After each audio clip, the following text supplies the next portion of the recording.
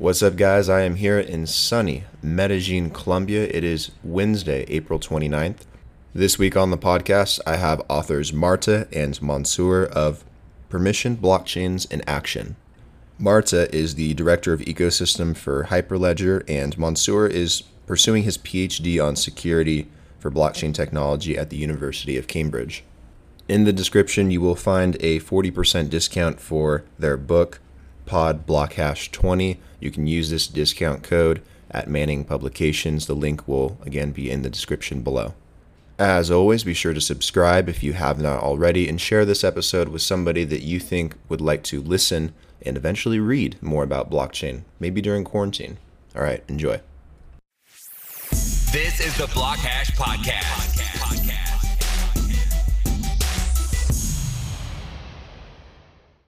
Well, welcome to the podcast, guys. How you guys doing today? Good. It's a late evening, but it's good. Nice. You guys are in the UK, right? Yes, we are. That's right. Indeed. So what is it, like 8 o'clock? It's 9 p.m. today. 9 p.m. Okay, 6 hours ahead. Cool. So guys, thanks for coming on the podcast. Really appreciate it. Know you guys got a really cool book that's kind of coming out progressively here. So for my audience that may or may not be familiar with who you guys are and what you guys do, can you give like a little bit of a background on how you guys kind of got into the space and kind of got interested in blockchain? Sure. Mansour, do you want to start? No, ladies first. Thank you. So my background is in computer science. I did my PhD in security and privacy, and kind of ran around the world, traveled a lot, and moved countries. And at some point, while doing my PhD still, I decided that I want to be in the Silicon Valley and kind of move there full time. I lived part-time in Berlin, part-time in Silicon Valley. So I started looking for a job there. And I found a really cool job as a VP of security and privacy in a pretty good startup that got acquired for very big money later on. But while I got this job offer and actually signed the contract, a colleague of mine with whom I used to work when I worked with Mozilla, contacted me and said, well, I'm no longer with Mozilla and I have this new startup and I would really like to hire you. And I said, well, I'm already off the market, but I'm happy to grab lunch with you. And he did a really smart thing. He brought to lunch half of his team. And these are incredible people. These were like, all of those guy with blue hair, another one just wearing leather jacket and leather, like biker outfit, and all sort of different personalities, really smart.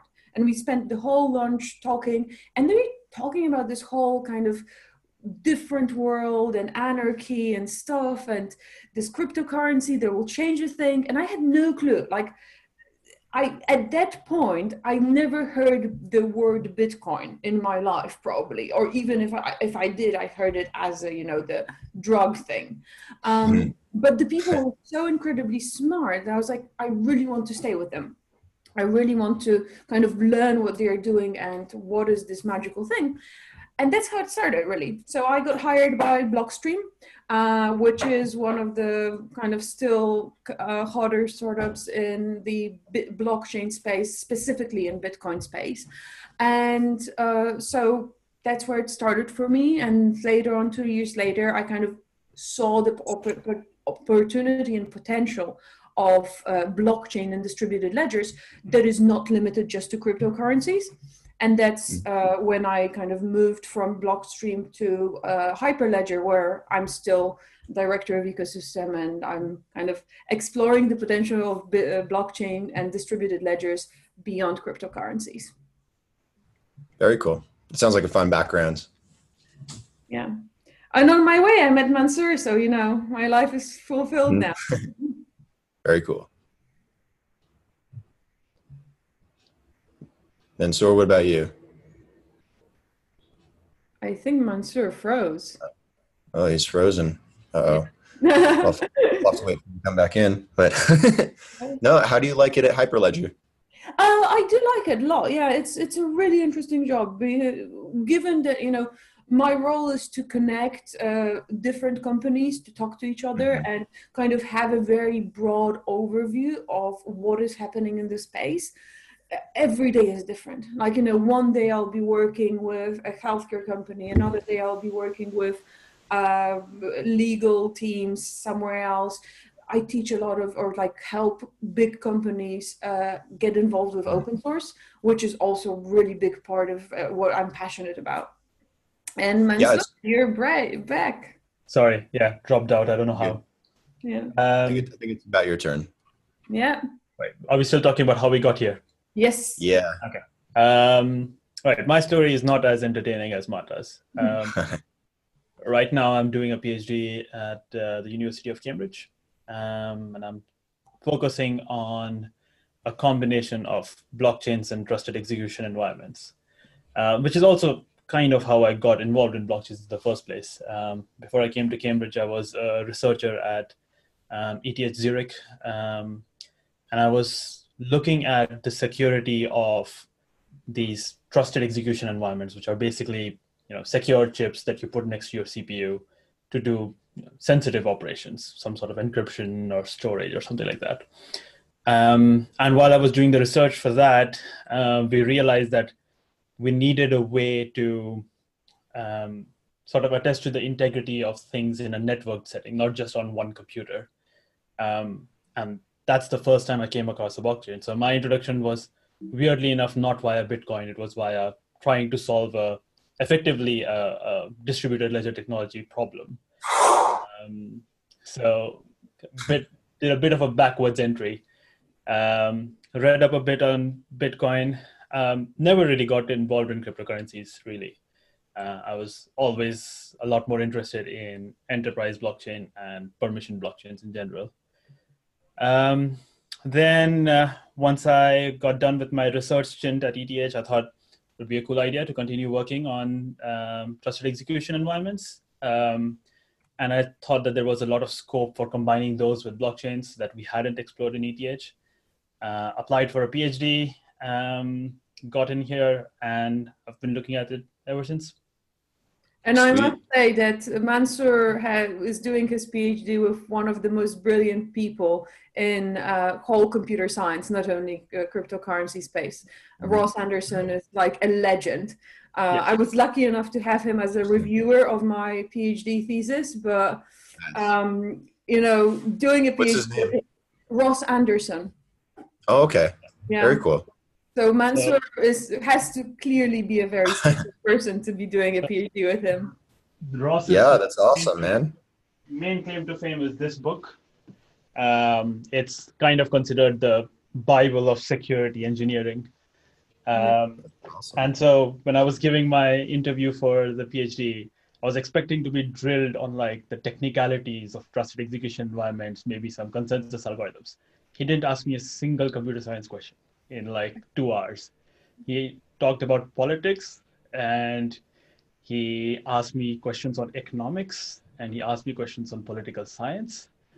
And I thought I completely tanked it until I realized, like, when he accepted me and we had a chat about, like, why didn't you ask me a single computer science question? He's like, you can learn those things. I wanted to see if you have a broader perspective. And if you read his papers, you'll see that he's one of those rare researchers who can combine many different fields into one coherent piece, which makes his work amazing. Yeah, I'm sure he'd be interested in broader topics as well, being like talking about computer science all the time. It probably gets a little boring. You get a little stuck in a rut. So I wouldn't imagine, or I do imagine that he'd want to talk about other things with you regarding that. How did you and Marta meet, actually? Well, it's I think that we first met when you were working with Thales, right? We met at the Hyperledger meetup that you were organizing, and I was speaking. Right, yeah, that was true. But you were still working for Thales at that point. So Mansoor actually worked back then and works with a guy that I happened to live with and happened to be married to. So that was basically it. Just telling me about, my husband was telling me about this really smart PhD student that he has part-time, and he always kind of tries to pick people from Ross's team. And I said, well, this is a really cool person. And how about Mansoor talks about the consensus, which is the now it sounds silly, but I had this mock example about trying to order pizzas in a company using a blockchain to sort of illustrate how enterprise blockchains at that time weren't very good at managing identity. They still aren't. They still aren't. No, not at all. And so my talk was called Pitcensus. Yeah, it was a good talk though. Mansoor actually worked on a very interesting consensus algorithm that kind of improves the state of the art of many of the distributed ledgers. Do you want to say a bit about it? Yeah, you can elaborate on that if you want. Yeah, so the algorithm this was in the first year of my PhD. We created an algorithm called Robust Round Robin. And basically the idea behind Robust Round Robin was, instead of trying to choose a miner from the set of all the network participants every single time, which is very wasteful and which requires you to talk to a lot more nodes than you need to talk to. We thought that we would just have a default ordering. If you mined the block just now, you are not mining until everyone else has mined again, right? So you have this round robin thing going on. Of course, it can't be exactly round robin because if one node is offline, then your entire network goes down, for example. So we built in some resilience by having a very lightweight consensus protocol on top of the round robin ordering. We had some amazing results. Like we were doing maybe 4,000, 5,000 transactions per second on like 1 megabyte size blocks. We sort of stopped, however, at like writing the paper and getting it submitted to conferences, just because I think other things took my time rather than making it into a full-fledged coded up project like this textbook. Is it for proof of work nodes? So you could use proof of work. Initially, we started doing it for long-term identities, so any kind of identity. Use your credit card, use your mobile phone number. As long as your system had an identity we could use. It could be proof of stake as well. That was long-term, that you cannot forge very quickly. You could use it. It's very agnostic to the identity mechanism. Yeah, I feel like there's a lot of developments and a lot of theories coming out on what to do for consensus with a lot of these blockchains. So, I mean, obviously we know of all the issues that Bitcoin has had, or the problems that have slowed it down, the problems that have slowed down like Ethereum. There's all these different ideas on how to scale these platforms, make them more interoperable, make them not so expensive, not have high gas prices or slow transaction times. I feel like there's like new ones coming out every single day. Like I check the news like every once in a while, and there's someone has a new idea on what to do on how to solve these issues or create a better form of consensus. And it just feels like oversaturated in a way. Not like it's bad, but like just there's so much out there that you don't know what to zero in on. Yeah, that's exactly where our book is coming, actually. It actually came out of, Mansoor started it. I just joined because I'm lucky to know him. But it did start with realizing, realization for both of us independently, that it is not really about, it's impossible to learn the technology and learn coding, because something that is really popular today in a year's time will be completely redundant. But distributed ledger technologies are a way of thinking. It's a different way of designing systems.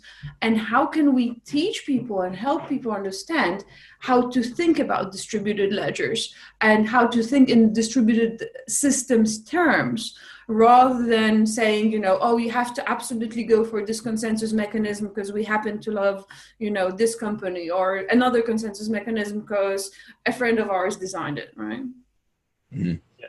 and sort of going back to the point of that there's a lot of consensus algorithms. Like if I'm looking at my Zotero, which is like a bibliography manager, I have 150 papers in the consensus category. And like, there's a good reason for that. And that is that consensus algorithms have so many different trade-off dimensions. Like it's not just a simple matter of is this one the fastest, right? It's not like designing CPUs where you have a clear benchmark to test against. There's just like considerations around how do you do identity, what are your security thresholds, do you want latency, do you want low latency, do you want high throughput? Like there's just so many dimensions that I think that they all serve a purpose. I am not sure how many of those purposes are real problems that we need to solve. Yeah, that is a good thing to mention. Like they're problems, but are they like actual real world problems that we have to solve right now? Mm-hmm. Is it something that is necessary for, blockchain to be more commercialized, more used? So I think there's a lot of things we nitpick and we focus on that aren't necessarily important, but there are definitely other things that are vitally important for the industry to solve. But I think that's probably a good segue into your guys' book and everything that you guys are working on here with permissioned blockchains in action. You guys want to tell me a little bit about the book and what it's, or like the purpose of the book, like why you guys are putting it together? Yeah, Marta started talking about it. So this came out, I started working on it about a year and a half ago.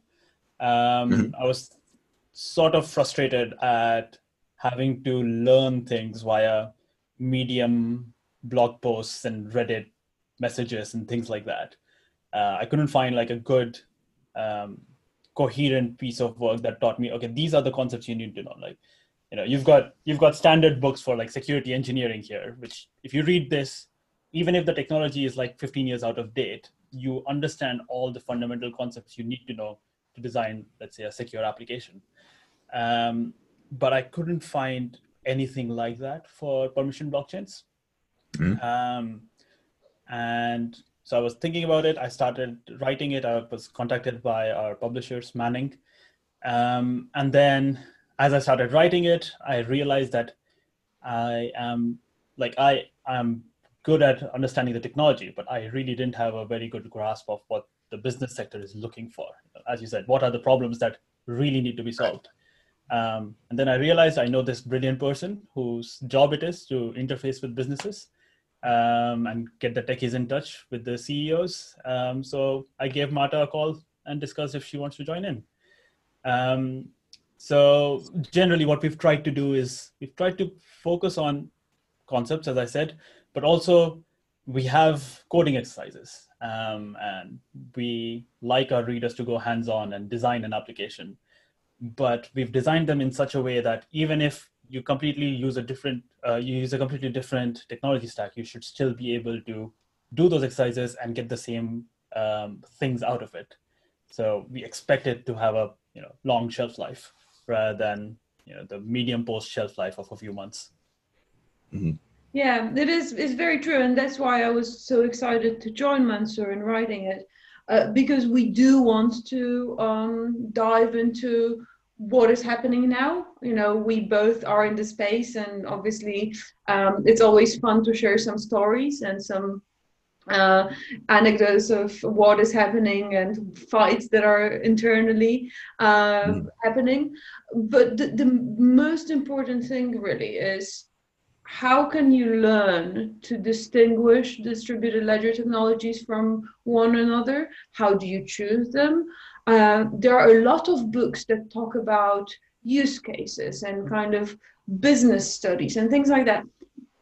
But if you're a developer, if you are looking for a job or want to change jobs to be in DLT space, you don't really need those use cases. What you need to do is show up and say, I'm going to design a system and it will be the best possible system out of the technologies that you have, right? The same way that you choose if you're going to be writing your code in C or C++ or Python, and you have a good argument why it is. And I feel that still today, because it's such a young field, DLTs are basically the reason why you use a certain DLT is because you kind of learn that the experts in the room learn that DLT as the first one, or because there's some hidden incentive that they really want to support this company. There's not just like a valid technical justification for choosing the right technology. Yep, good point. Right. Yep.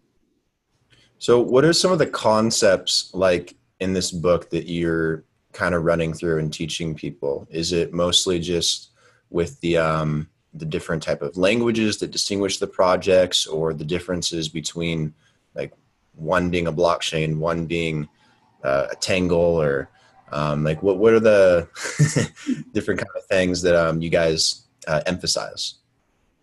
So what we basically did, and the book evolved. I mean, the thing that we're writing now is a very different beast. We actually had to rewrite for, like, we were 5 chapters into the book, and then we had to go back and rewrite all 5 chapters because we realized that we need a better story and we need a much more interesting and engaging story. Because, with a book, there are so many books out there. And it is not really like, if I buy a computer science book, I want to get something out of it. Not just, it's not a novel. It's supposed to be quite entertaining to read, but you're not going to just sit there on the couch and read about Quorum or Corda or Hyperledger Fabric, right? You want to learn something. So the first premise of the book was really to give technical skills, to teach if you're using consensus algorithm, what does it mean that it's a pluggable consensus algorithm? Or if you're deploying a network, what does it mean to have several nodes? How do you create the governance models and so on?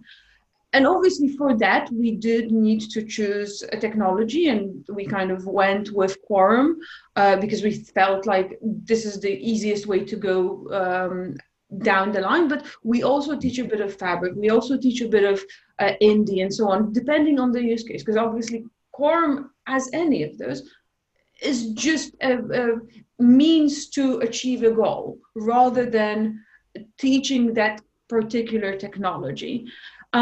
So I think that what we are doing is we are kind of, with our quite broad knowledge of various technologies, saying what is the common kind of themes, common topics that we need to explain to the user, right? So it doesn't matter if it's a pluggable consensus in Hyperledger Salto, Hyperledger Fabric, or Quorum, it's a pluggable consensus. So how do you explain that? So, gotcha.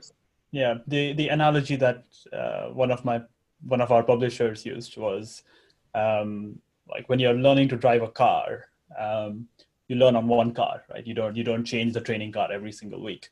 So you start on one car, and then once you've learned how to drive that car, you can easily generalize to other things, as long as you're not focused too much on the specifics of that one car. So Quorum is kind of the training wheels that we use initially. So the first 8-9 chapters have a lot of Quorum in it, primarily because it's bog standard Ethereum. It's just a fork of the Go Ethereum client with some permissioned consensus algorithms below it. So we start off with that to explain the fundamentals, like the absolute fundamentals, like what is a blockchain? Why do we need consensus? How do you have identities? And what is a smart contract? How do I code those things? Once we do that, then we sort of go into individual sort of trade-off dimensions. So the 8th chapter, for example, is privacy. So once we start talking about privacy, we say, well, there are many ways you can have private information shared on a blockchain. One is the Quorum way of doing it. You have private transactions. You've got the Fabric way of doing it, where you have channels. You can do zero knowledge proofs. So then we present all the options. We give the trade-off dimensions, and then we give them like simple exercises they can do to sort of compare those approaches. So gotcha. It's also, because personally, I don't like reading just bland theory. I like having something to do after I've read the theory. And that's what we've sort of tried to do. every chapter has a theory section immediately followed by a practice section where you apply the theory.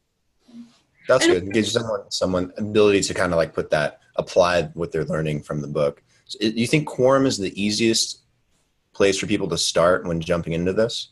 No, not necessarily. I mean, it is the most standard, I would say, just because it is very compliant with Ethereum. And if you're going to go down the route of teaching people Solidity, that's the place you want to be. With other frameworks, there might be some compatibility issues because they've got different underlying technologies, whereas Quorum is literally just a fork. Yeah. Well, it's probably smart because, I mean, Ethereum's the biggest dApp platform out there, most popular, coolest dApp platform out there, probably not going to change anytime soon. So it is probably a good idea to educate people on that first before, luring them into all the other things that they can do. Yeah, I mean, it's also, this will be a sign of times, right? Because when we started writing this book, Hyperledger Besu, previously known as Pantheon, that is an Ethereum client that allows you to both run on a public and permissioned networks, which is quite cool, right? It just combines the two worlds. It was not there. I mean, Consensus was working on it, but it wasn't an established project. So we had to go with something. And we considered several technologies and just went with the one that kind of fit the purpose without sacrificing teaching other things. So you will learn about self-sovereign identity and Hyperledger Indy. You will learn about, what is Corda and how it is not a blockchain, but it's a very interesting platform and all those things. Okay, very cool. Who are you targeting with the book? Like, who's your audience? Is it someone that's younger, that's, kind of getting into the space, that wants to understand like how they can get involved, what they can build? Or is it more designed for someone that's, a seasoned computer scientist that doesn't know the space, but that's trying to get into it, or both? Or what are your guys' thoughts? So, interestingly, Mansoor can speak to our, MQR, which is the staple term apparently of all books that you write. But MQR is minimally qualified reader. Yes. For the readers. So that Mansoor will tell you a bit more about that. But what I wanted to mention is, our publisher has this really interesting process where after a certain amount of chapters, they give it to the users, to the readers, to read it and give proper reviews and analyze the book. And these readers vary because these are volunteers, right? So we had people who are super experienced developers in something and have some kind of interest in blockchain. We had young people that don't know anything but want to learn about distributed ledgers.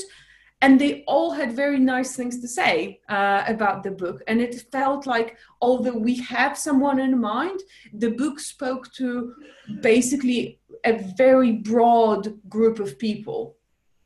But yeah, Mansoor, you created the minimum qualified reader. Yeah, so basically the only requirement really is that you have coded at least a few times, right? That we're not going to teach you, what is a loop. We're not going to teach you what is an if statement, what are switch cases. We kind of assume that you know the very fundamentals of coding up simple programs. So anyone from like a first year undergrad computer science degree onwards should be able to easily follow. And we kind of decided to draw the line there. We could have, very easily expanded the book further and also taught the fundamentals of programming. But then we thought that is just going to sort of dilute the book a lot. We thought it was better to just set a threshold so that everyone has a common base knowledge, and then we can build up from there. Right. No, that's smart. That makes sense too. And I have a lot of students, especially tech students, science students, comp sci students that listen to the podcast, because a lot of them, so this gets distributed to a lot of universities as well via email. So a lot of them will get back to me on this stuff, and they're constantly asking about like more books or more information on like the industry and how you can get involved, because there's so many job opportunities opening up for for computer scientists and blockchain to be able to develop and build and be creative. So I know that they'll find this very beneficial in a lot of ways. And I know that you guys are releasing it progressively, right? Yeah, it's a really cool system. I've never seen it before, and I was quite surprised when we were offered that. Given kind of to the books that have very good reviews after that first period, Manning has an Manning Early Publishing Access. Early access publishing. Which is a system where you basically subscribe and get a chapter at a time. That will then end up in the book. So it's kind of, a bit like an RPG game or something like that, where you kind of follow the writers. And obviously on us, it's a big commitment that we will finish the book and we will be delivering the chapters as we go, and they will be high quality because you don't want to give people just some, random blog posts. But these chapters go through the review, go through the editors and everything. So basically what happens is you kind of have the books spread out over time, but you get the freshest information and you also get to give feedback to the authors. So hopefully those people who get it will then be able to contact us and say, I really like this thing, but this other thing, it's not really clear, you should rewrite it. So it's like you co-author the book in a way. Yeah. Right. We've already had some pretty good feedback from, not just good in the sense of this is a good book, but also in the sense of you guys should look into improving this. So for example, we reworked a lot of the coding examples after the initial round of reviews to make them even clearer. So yeah, I've really enjoyed this process of progressively releasing each chapter. Yeah, I haven't seen a book take advantage of something like that before. So when I saw that you guys were doing that, I was like, it's really interesting because, instead of having to put out one whole book or try and spend all this time putting together a book, in an industry that's moving so fast and that could be outdated 6 months from now, a year from now, very easily. You can do it chapter by chapter, update as you go, get reviews on, how to improve it. It's an interesting way to release a book for sure. I imagine it's working. The only other book I've seen being released that way is my supervisor's textbook. He does the same thing where he releases one chapter at a time, and then I think he wrote it over a year and then he compiled all of this into a textbook. So I'm kind of happy that, sorry. No, I was just going to say, do you think that'd be a better standard for publishing books rather than just taking all this time to produce something? Like, unless it's like fiction, I don't know why you would want to do some non-fictional work, spend a ton of time on it, and then realize that stuff is outdated by the time it's published. I definitely think that this is a better approach, just because you have immediate feedback, right? Right. People coming to you and telling you, like, this is not working, don't invest more time into this, for example. I don't know why it's not more widely adopted. Seems like the obvious thing to do. Yeah. Well, I think that it's interesting because we are kind of by now used to the culture of blog posts and Medium posts, right? So it is a bit like that, but delivering content that is much higher quality and goes through the review process and so on. So indeed, it kind of speaks to, at least to me, as a person who likes to read stuff, that I know that it's, it's like any kind of subscription box, right? You kind of get excited around 14th of every month because you know that they send you this, Grace box and you'll get your 4 snacks every 2 weeks or something like that. So it's really nice engagement with the authors, as well as just getting you content that normally you wouldn't be able to get. Mm-hmm. Yeah. Gotcha. When I first heard it sounded very similar to me how academic workshops work, where you submit a draft, which might be like 2 pages, and then you go to the workshop and then people grill you on it and make you feel stupid because you made a lot of mistakes, and then you get feedback that you incorporate, and you go through this huge process over 6-7 months, going back and forth with your reviewers until you finally produce a paper. It's kind of like that, but with the open internet as the reviewer. Yeah, it's almost like they're investing in the book because you're saying that this book's going to come out over a period of time, and you have 2 chapters released that they can, pay to have access to immediately. But it's almost like they're paying, investing and reviewing and giving feedback into the book as it's being published. I'm just surprised it's not more popular, and I'm surprised I hadn't heard of it a long time ago. It sounds like just a better way of doing it overall. Yeah. Quite a few Manning books are in that have that process in place, but Manning Publishing is probably one of the more elite publishing houses when it comes to technical books. So I guess they're innovative in all sorts of ways. Yeah, I mean it requires a base level of infrastructure management on their part, right? Like Manning has to host this book. They've got this interactive live book where you can, where readers can immediately like type inline comments and send it over, and we receive them. And then we also sort of notify the readers when we've resolved their comments and things like that. So it requires some technical expertise on the part of the publisher, and that might be lacking. Like that could be one factor which explains why this is not widespread. Yeah, probably why. But by the time you guys publish it, are you guys going to have any physical copies, or is it just going to be completely digital? Oh, okay. Yeah, it's both. I mean, the early access is kind of you contributing to getting access to the book and then being able to contribute back. But at the end of the day, it will be a thing that will live, hopefully, for many years on people's shelves, either digital version of it or physical version of it. You will be able to touch the paper and smell the book. Yeah, so very cool. Yeah. I think if you sign up for the early access program, I think the default option is that you will also get a physical book once we release all the chapters. Very cool. Yeah, there's no substitute for a real book. Yeah. So other than the book that you guys have been working on, I'm curious on what your guys' thoughts are in general on what's happening in the blockchain space. Obviously, we have the COVID pandemic. We have a whole bunch of money being pumped into economies worldwide to keep economies from collapsing.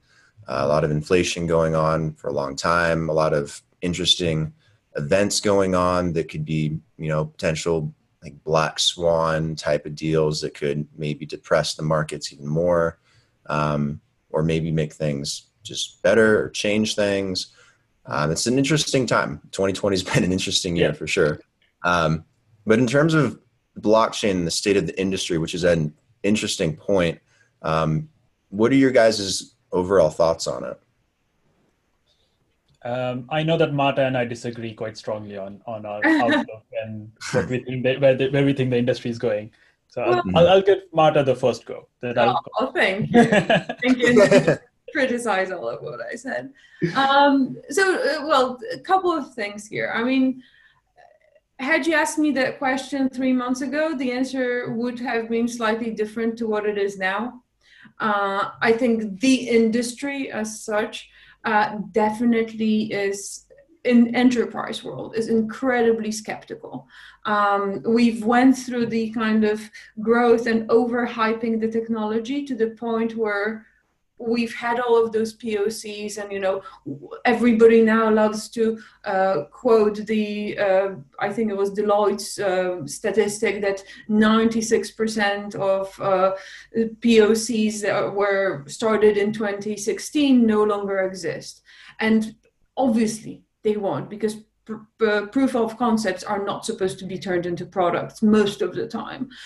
So it's kind of a natural thing, but it's kind of amplified to tell the world that, blockchain is not the solution to everything. You'll hear all those things. I mean, every single time I go to a conference, almost every person at the blockchain conference will introduce themselves as, and I'm a blockchain skeptic, or I'm a blockchain minimalist. And I'm like, so why are you in this space, right? Not to say that I'm incredibly hyped about it, but I think that we went through the phase of overexcitement, and now we are crashing because the things that have been implemented have not been implemented in the right way. The use case was not right. There are so many things. And so instead of blaming ourselves and ourselves going too much into hype, we blame the technology. And that's quite sad to me. I'm not very happy about it. Now, the other part of it is that with COVID, two kind of, again, two paths there.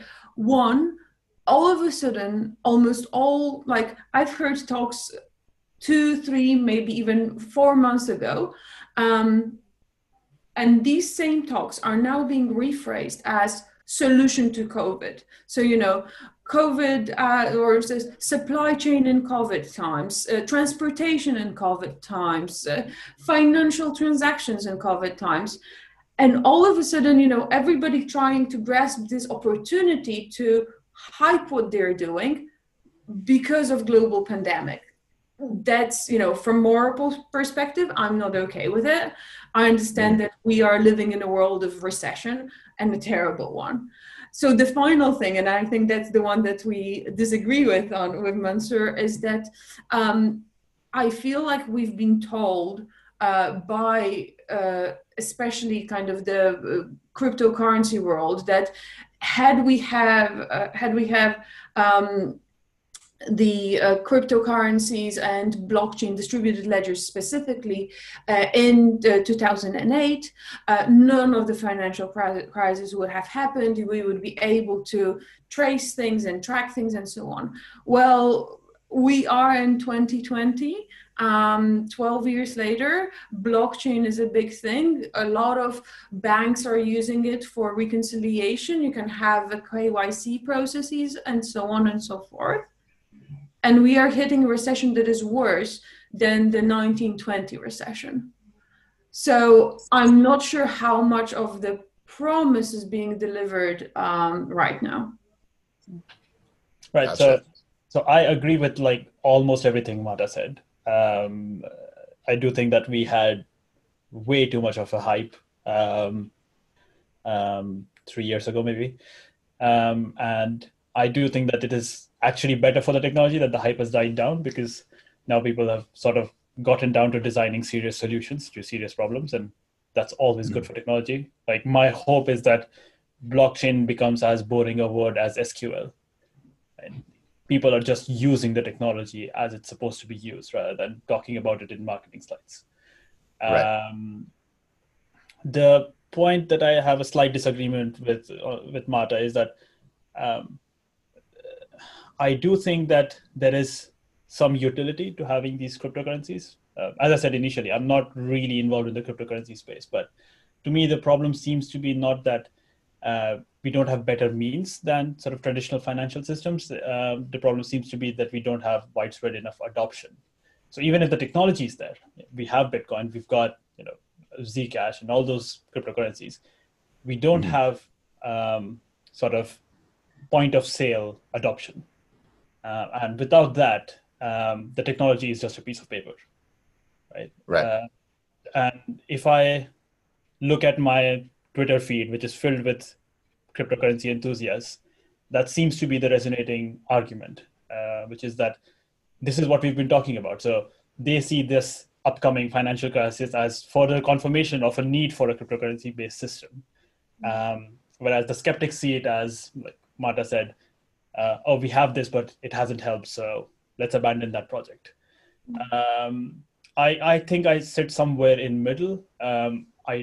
I don't see cryptocurrencies as replacing this traditional financial system, but I think having some sort of a centrally banked digital currency would have helped a lot, especially as we've seen with these emergency payments that the US government was trying to do to citizens. That would have been so much easier to manage if we have a CBDC and people could just literally withdraw from their wallets whenever they wanted to. It would also give you a lot more transparency into where all this bailout money is going to. And I think that's one of the root causes why our financial system seems to be so unstable over the last few decades, is that we don't have much visibility into where all these quantitative easing money is going. Yeah, I think we're going to get to the point relatively soon where central banks will more seriously take a look at what they can do with digital currencies at a national level. It's not likely that the whole world is going to just start operating on Bitcoin or something like that. Yeah. It'll have its place, but it's likely that these central banks will stay intact to a degree, or that, you know, big tech will overtake big banking at some point, and just you'll see a national version of a digital currency for different countries. And the People's Bank of China is already doing pilot tests for that, and they're expecting to have something out by 2022 for the Beijing Olympics.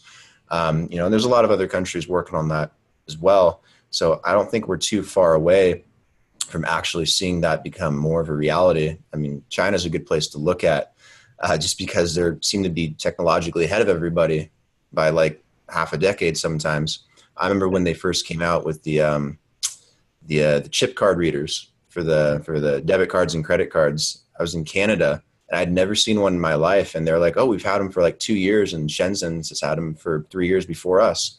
And now it's the most common thing to use in the US when you're paying.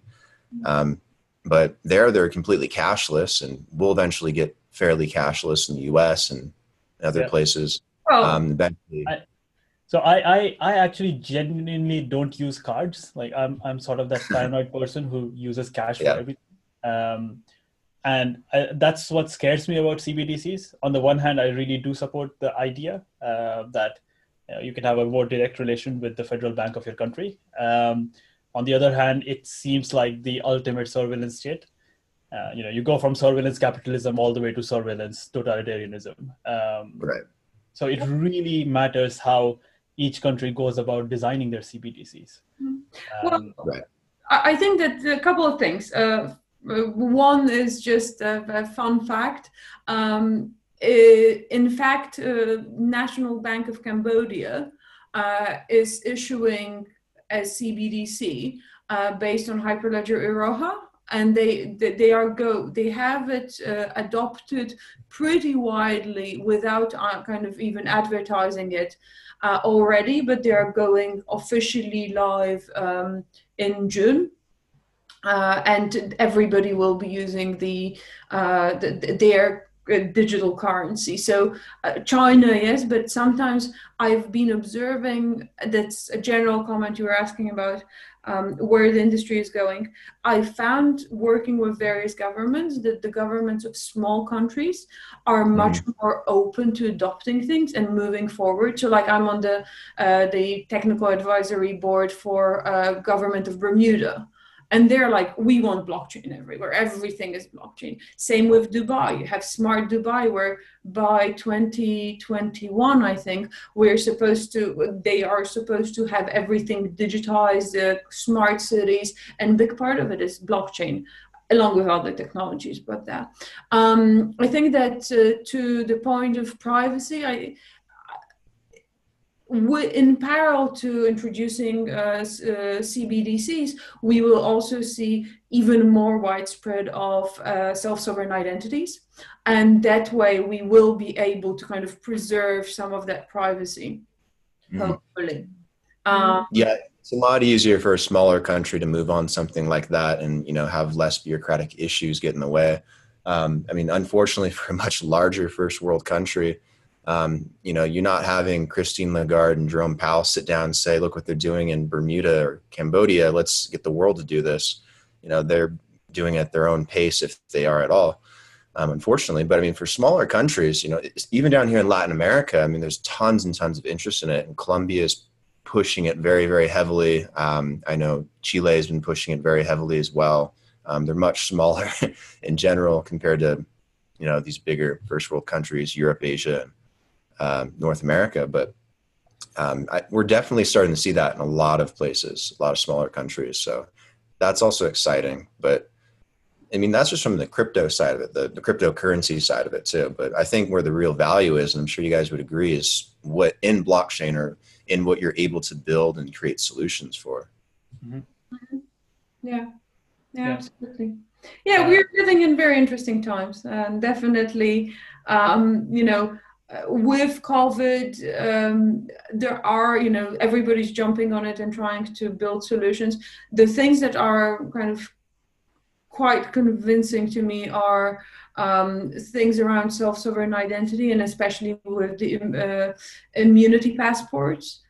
being able to use verifiable credentials and zero knowledge proofs to prove certain things about yourself and do the tracking, kind of the connection tracking or whatever you call it, in a way that is privacy preserving.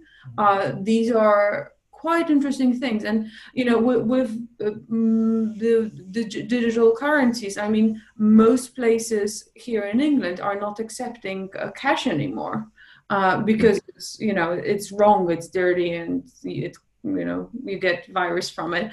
Right. So I think that if we are talking about long-term changes in our existence due to COVID, that will be one of the bigger ones.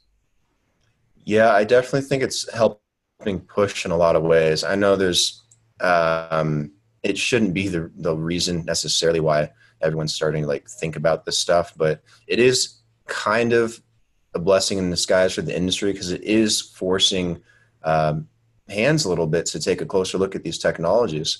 I just had an elected official from Utah on podcast earlier this week, and they're talking about how all these issues with COVID have definitely forced other elected officials across the states in the U.S. to start looking at these technologies. How can people get a marriage license or get an ID or vote in their state or their county when they're stuck at home or they can't go anywhere? How can they have a digital identity? And easy to do it with the blockchain. There's a lot of solutions that have been worked on for a while now with that stuff, and now they're just kind of coming to light because we have a real worldwide use case for the first time to apply it. So I think it's kind of a blessing in disguise in some ways. I think I agree with you that it's sort of pushing the hand, but I am also quite worried in the sense that whenever you try to implement a solution in a hurry, you tend to make mistakes.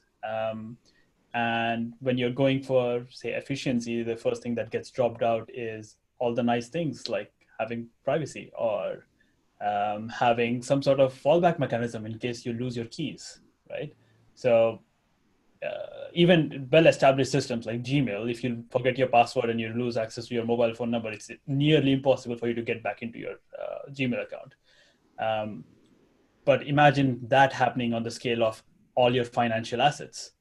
Your life is over.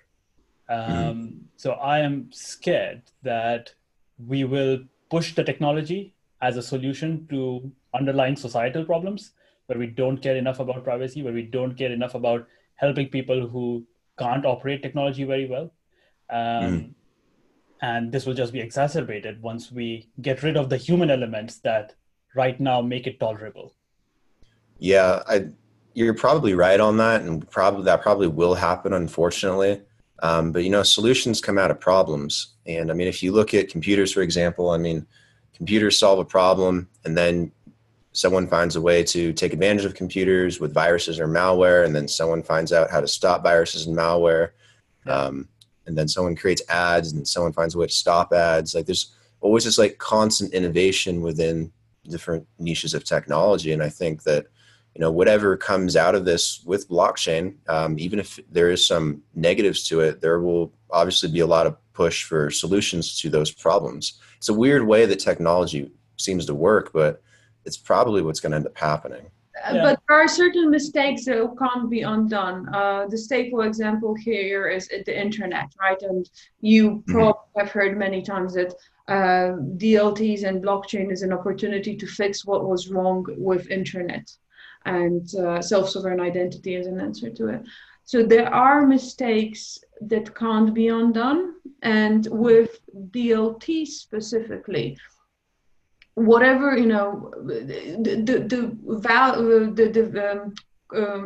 weight of mistakes is much more significant, because if you roll out the system, it's there forever.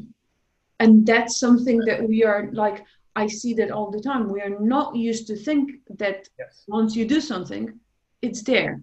And it's not even like your stupid Facebook video that you'll take down and, maybe someone copied it, but you hope that nobody did it.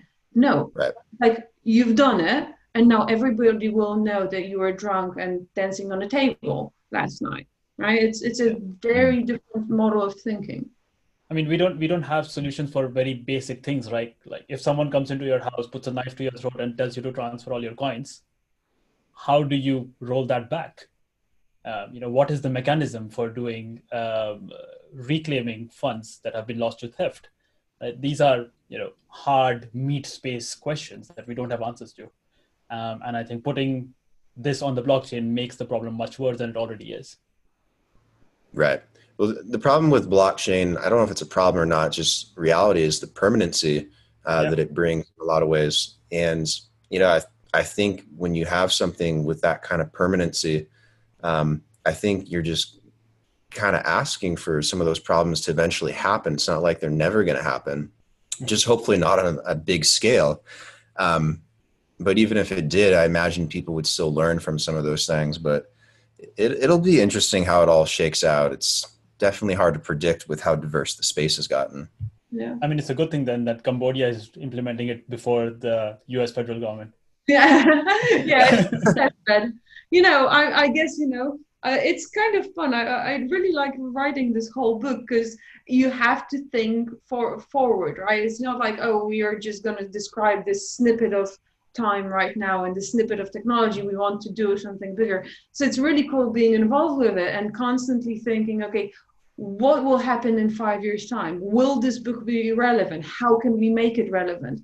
It's really good kind of cold shower and kind of a step back to look at this whole thing and say, is this real? Is this not real? How will it shake out? And obviously put some predictions there, but also be very realistic about the value of the space and the industry. Right. I think that's about all the questions for the most part that I had. But before we kind of wrap up, kind of to end it, what are your guys' thoughts on where the industry you think will end up in the next 5 years or 10 years? Because I know we have, Bitcoin's been around for about a decade. This blockchain, fintech, DApp, whatever you want to call it, industry ecosystem has kind of been around for like half a decade. We've seen tons of progress, tons of developments, use cases, ups and downs. And I know 2020 is a crazy year. But in terms of like the next 5 years or the next 10 years, maybe by the end of this decade, where do you think we'll end up with this technology? Okay, so I'll go first then. Next 5 years, I don't really see a big change happening in the sense of there will still be a critical camp and a hype camp, let's say. And we'll still be having these warring factions for the next couple of years at least. I do think there will be a lot of focus on CBDCs just because Libra 2.0 is going to launch, and then all the federal banks are going to wake up and be like, oh, damn, we need to do something about this. So there will be a lot of talk about cryptocurrencies again. On the other end of the spectrum, I think quietly, as Marta pointed out with Cambodia, quietly, a lot of governments and a lot of large corporations will start integrating blockchain solutions into their technology stack. And perhaps in 10 years' time, when those integrations become critical, we start thinking of blockchains as a piece of technology that has its own space, that has this defined role, and that requires a certain set of skills from anyone who's going to make applications on top of it or who's going to maintain it. So I think that the outlook for enterprise applications is pretty good. The outlook for open, permissionless blockchains is very murky. Gotcha. So I, in general, have a rule of not predicting anything that is when I'm being recorded. If I during a talk, nobody will remember it within a month. But this is a physical record of what I said, and I'll then, someone will remind me how silly I was believing in things. But one thing that I've observed that is very interesting. I've been involved with various venture capitals that are looking at distributed ledger startups. And even today, actually, I was part of this pitch session or training session, right? So it's a demo. The demo day is coming up soon, and incredible change from between today and about a year ago when we had it last time, the first season of it, was that none of the 12 companies that were presenting mentioned blockchain in their pitch. They're all core DLT, is like the DLT is core of what they do. It's gaming, there's one for bond issuance, there is one for healthcare industry. None of them would say a thing. And I felt so good about it, because it felt like finally we were moving to a place where we want to solve problems and we don't want to just put a technology somewhere. And I think this is hopefully the way that we're going. And it obviously won't be like one day, you will wake up and everything will change. But somewhere between now and 10 years' time, we'll achieve a place where this is treated just like another technology, just like Mansoor said earlier, right? Nobody hypes about SQL and nobody really fights about programming languages anymore.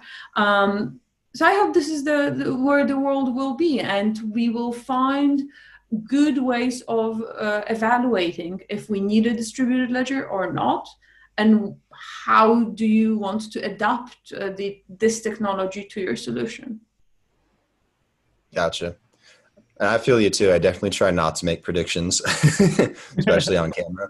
But I do hope for a more permissionless, blockchain-filled world. That'd be pretty cool to see.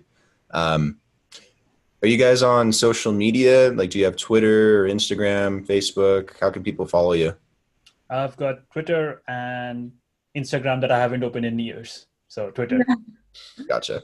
I am on LinkedIn, which is probably the easiest way to catch me, or you can put an email down at the podcast notes, and I'm always happy to talk to people. I love talking to people. Cool. I'll share that info in the episode description as well, so people can find you guys a little bit. Okay. Cool. Guys, thanks for coming on and taking the time and everything to share your thoughts on what you guys were doing with the book and, on the industry. I think it was a fun talk. Really appreciate it. I know a lot of people will take some value out of this and will probably take a lot of value out of your book. It's pretty interesting. I definitely like it so far too. But again, thanks for coming on. Really appreciate it. And have a fantastic Friday in quarantine. Well, thank you for having us. It was a pleasure talking to you. To you guys as well.